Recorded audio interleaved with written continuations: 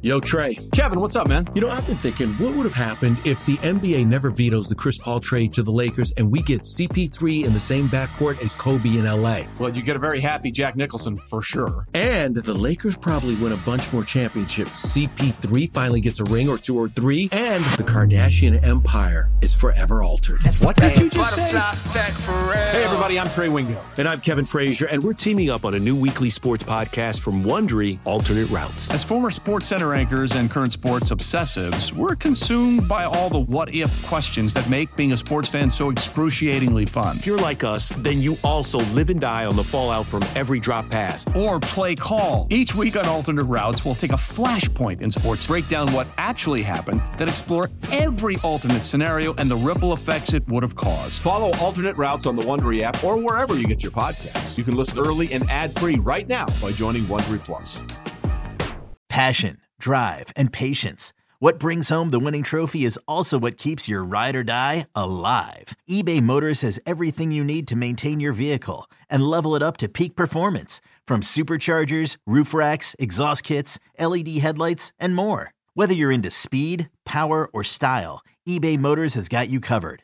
With over 122 million parts for your number one ride or die, you'll always find exactly what you're looking for. And with eBay Guaranteed Fit, your part is guaranteed to fit your ride every time or your money back. Because with eBay Motors, you're burning rubber, not cash. With all the parts you need at the prices you want, it's easy to turn your car into the MVP and bring home that win. Keep your ride or die alive at ebaymotors.com. Eligible items only. Exclusions apply. It's time to hit the ice, Penguin fans. Chris Mack has you covered with all the news and notes surrounding your Penguin. Only on Fifth Avenue Face-Off.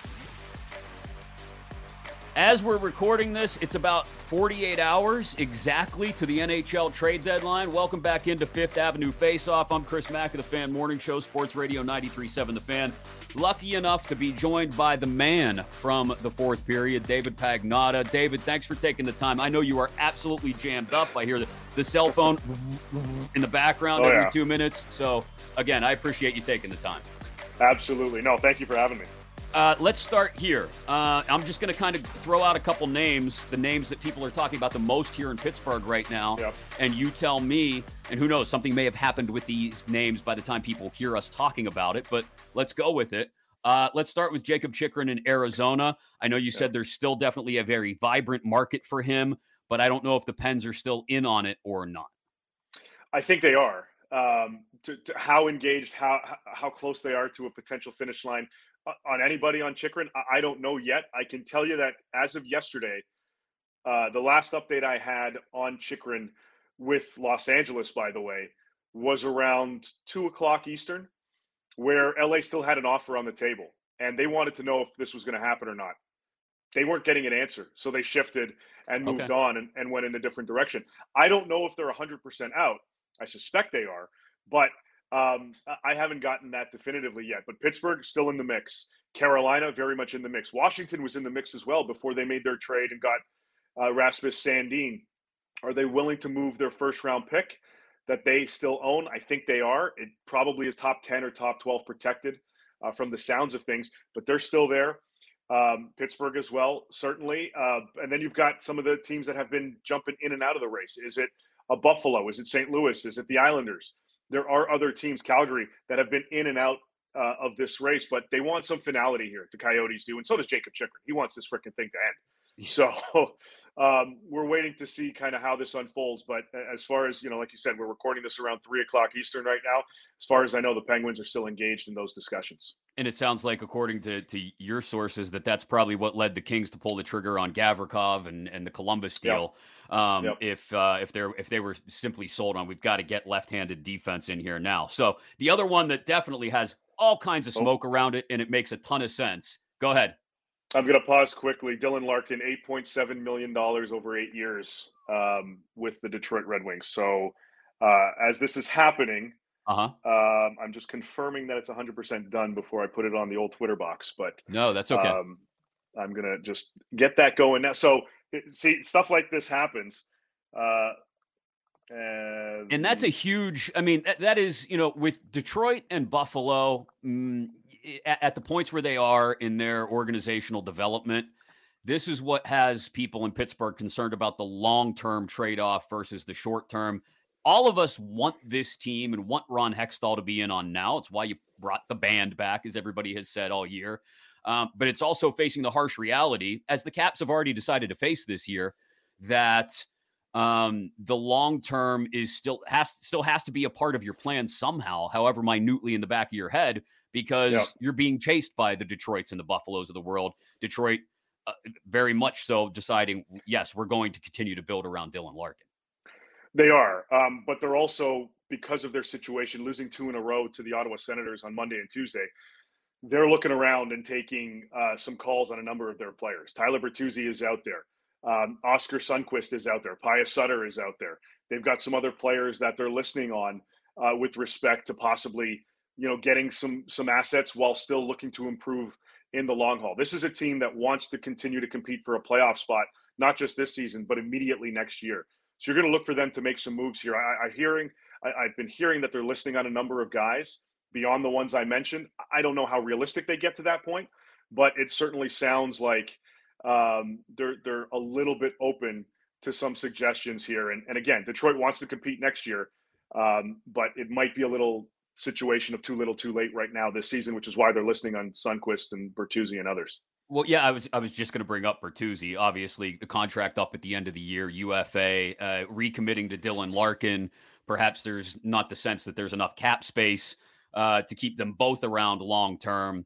I would imagine, to your point, that'll get Bertuzzi's name back out on the market. That wasn't a name I was going to mention. That's not the spot with all the smoke, so there must be fire. That's out in the Pacific Northwest, where because of the overlap between the two organizations, so many people here in Pittsburgh are now looking to Vancouver and saying, okay, not only is there overlap between the organizations, but you've also got weapons that either make sense or can make sense. Ron Hextall saying, I'm not trading draft picks, high-end draft picks, unless I'm getting guys with term. And that's what leads you down the path of Brock Besser. He's the first one that pops to mind. And of course, JT Miller comes up as well, but that cap hit is just enormous. And JT really hasn't played as well this year until the last couple of weeks. What are you hearing about what's going on in Vancouver? And he wants to stay at the center position as well. That's another big component in this. And if it's a center position in Pittsburgh, it's a 3C slot. I don't know if that makes a lot of sense if I'm the Penguins, to be perfectly honest, unless he's totally comfortable playing on the left side of either Gino or Sid, which nice spot to be in. But I don't know. I know they've had discussions.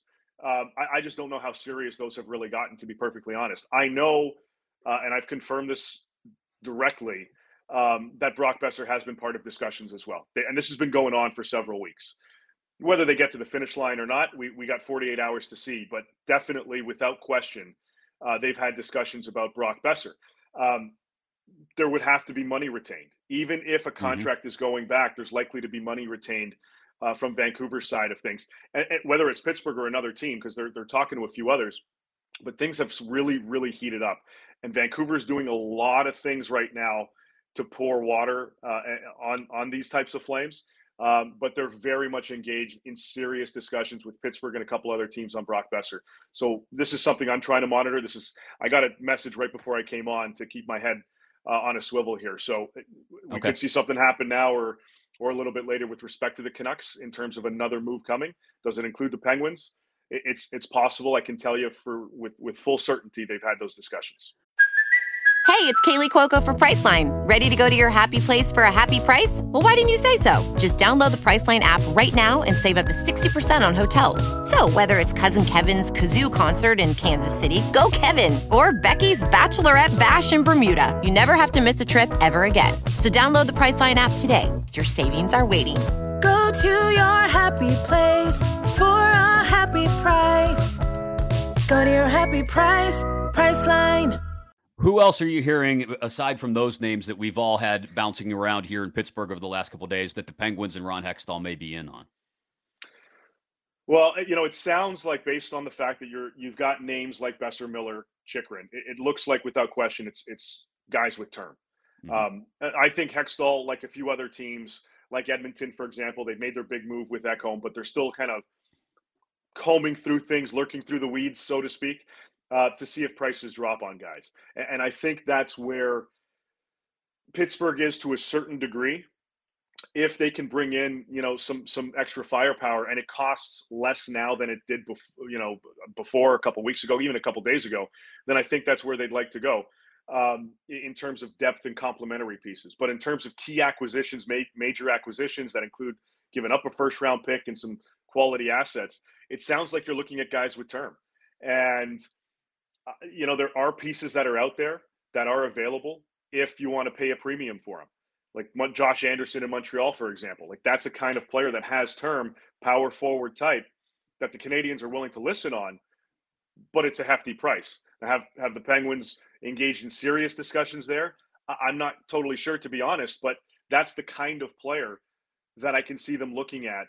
A guy with term like Besser and so on, a guy with term that can slot into a top six. The other thing I'm very curious about is the goaltending. Right.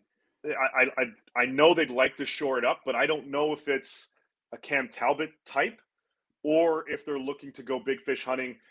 Is it Demko in Vancouver? Is that where all these talks are going and we're being misdirected? Is it John Gibson in Anaheim, the local boy? Are we going to look at that? He's available. That's a serious type of trade, and that's something, even with Demko, that is likely to happen in the summer. But I'm curious to see what they do with their goaltending position. Now with Korpisalo in LA, I mean, there's Quick as well, but I'm hearing some stuff on Vegas there and Toronto more so than Pittsburgh. But I mean, we'll see. I'm very curious as to see what they do in goal, as much as what they're trying to do with the rest of the roster. Yeah, as much as they need it now, like you said, because of the cap hits involved, I wonder if the goaltending issue is something Ron Hextall will save for the summer, especially if you're talking about names like Demko, who's dealt with injury, and Johnny Whitehall, John Gibson, who has a big cap hit for them to try and shuffle into the middle of the deck. All that being said, David, who are some of the names? Obviously, we know Hextall is going to have to deal high-end draft picks if he wants to get something big done. Who are the names that other teams are targeting? We've heard Pettersson. We've heard P.O. Joseph. Who else is a target out there? Honestly, it depends on what kind of transpires here. So from a Penguins perspective, if you're bringing in, let's say it is a top six winger, whoever it may be. Let's say it's a top six winger. Does that then lead a guy like Jason Zucker to become available? And if you're a team that's a contending team out west, for example, because you're probably not going to want to do too much in your own division, is that an option? So we'll see what happens here with respect to, other potential guys moving out. But if they bring in somebody that has term within their top six, then you look to a guy like Zucker with minimal term on that deal. I think this is his final year. Correct me if I'm wrong. No, so maybe, is it a Vegas? Is it a Seattle type? And then you get him out west for teams that have cap space that are willing to do some things. You freed up a little bit with McGinn and Friedman clearing waivers. Can you create a little bit of additional space by moving a guy like Zucker out if it means replacing him with a guy with term?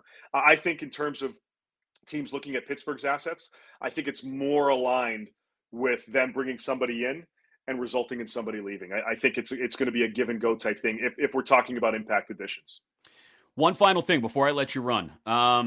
What is the future for Ron Hextall here in Pittsburgh? As you're hearing things around the league, is he secure here? Does he have to reach a certain mile marker by the end of the season? And who ultimately, we don't even know here in Pittsburgh, to be quite honest, because the Fenway Sports Group has remained somewhat shadowy as far as their influence on things. Who's ultimately going to call Ron Hextall on the carpet if it doesn't go as expected down the stretch?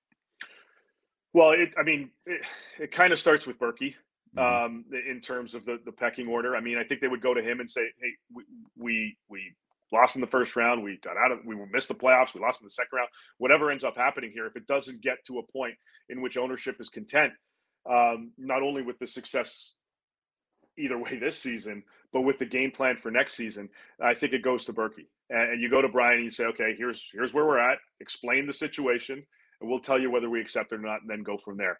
I haven't gotten much of a sense that either him or Hextall are in, dire straits. But again, I think it's going to come down to how this team finishes this season. Is it outside of the playoffs? That's not good. If it's inside the playoffs, is it a 7-game series and a heartbreaker in the first round? you can make arguments that, hey, this could have gone either way. We can keep building off this. The one thing that I have seen in this last week is the fact that he's owning up to some of the mistakes that have been made. You know, he talked about Kapanen. It didn't work out. We thought he would be able to get it going. Didn't work out. We moved on. Got lucky, but we moved on. And the same with McGinn. It's not working out. He's got 2 more years on that deal. We'll free up some cap space now and then figure it out in the offseason how we want to approach it. The fact that he's owning up, that takes a lot, especially in the NHL. GMs don't like doing that very much. And the fact that he's doing it, I think, is an important sign. But really, it's going to come down to how this team finishes this season. David, thanks so much for the time. Like I said, I know you're absolutely slammed in the last 48 hours of the trade deadline process, so we appreciate you taking the time. Follow him on Twitter at @the4thperiod. Of course, thefourthperiod.com. David Pagnotta. Thanks again, man. We really appreciate it.